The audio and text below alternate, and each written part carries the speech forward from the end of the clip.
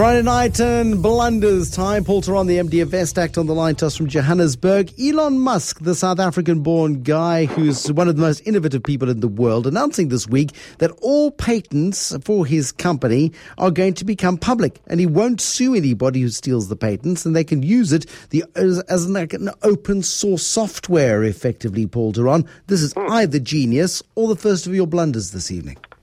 Well, I don't care about the patents for the Tesla cars, Bruce. I'm sure that's boring things like doors that open by themselves. What I want to know is, what's the patent for his cologne for men? Did you know that it's the number one seller in California, Bruce? It's called Elon's Musk. No. It makes you irresistible.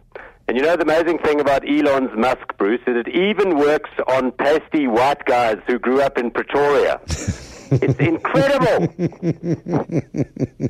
Okay, Uber. Now, there have been huge protests in the United States. There have been huge protests in London. We've got Uber, which is an application-driven taxi service where you download the application, you put your credit card details into it, you click a few buttons, and a taxi arrives, bing bong, at your door, and off you go. Where's the blunder in this?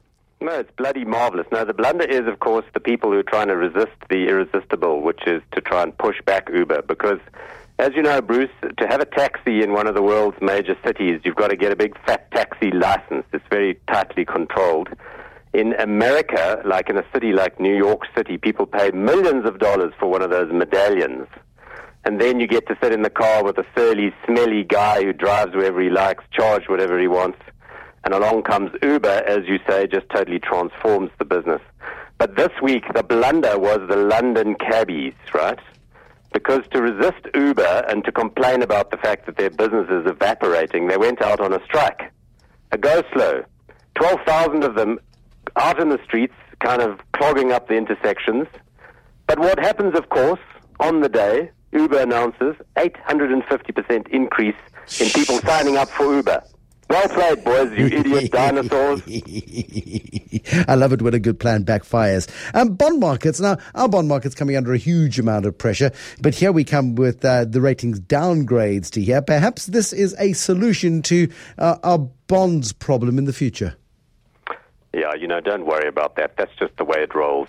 Sometimes you're the statue and sometimes you're the pigeon. So don't worry about the downgrade. It's just the way it goes. We're still a fabulous place. Cheer up, it's the weekend. What I wanted to talk about was the bond markets globally are very calm at the moment, Bruce. In other words, people are floating all sorts of shite and others are lapping it up. Around the world, these, high-yield bonds are selling well.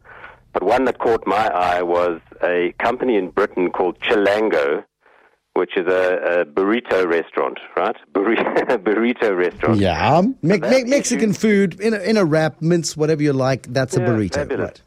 So they've issued burrito bonds this week. So they pay an 8% per annum coupon, but you also get, if you're a bond holder, one free burrito per week. So that's it. You can go to the store, you can say, look, I'm a bond holder, and they'll give you your free burrito. Maybe you can eat your burrito, have a few beers, and then call Uber to take you home. Possibly. And in South Africa, we'd have burry bonds, and that would be fabulous. We could localize it. Our final one, we look at the big blunder that's happening in Iraq at the moment. This is desperately concerning, of course, because here are these insurgents driving up the oil price, but they're also doing other stuff. Yeah, look, insurgent doesn't entirely cover these fellows. ISIS, which is their code name, their acronym stands for Islamic State in Iraq and Syria. These guys were bounced out of Al-Qaeda because they were too radical, right? They're busy with beheadings and the likes, people digging their own graves, having their throats slit. The troops in these places have stripped their clothes off and run away because being caught is not worth the risk. But the thing that caught my eye was that, that in the process of capturing Mosul, which is Iraq's second largest city, they also captured the Iraqi central bank vaults in central Mosul and have taken possession of $425 million worth of gold bullion. So I don't know exactly what's going to happen next, because $425 million will buy you quite a lot of jihad. But then I was thinking, what kind of impact, Bruce, do you think this is going to have on the gold market? because, it's not clear what these chaps will actually do. But then I got to thinking, it's probably going to be fine, because most guys who trade gold are demented, hard money anarchists who want to overthrow the Fed. So these ISIS fighters are going to fit right in. It's all going to be fine.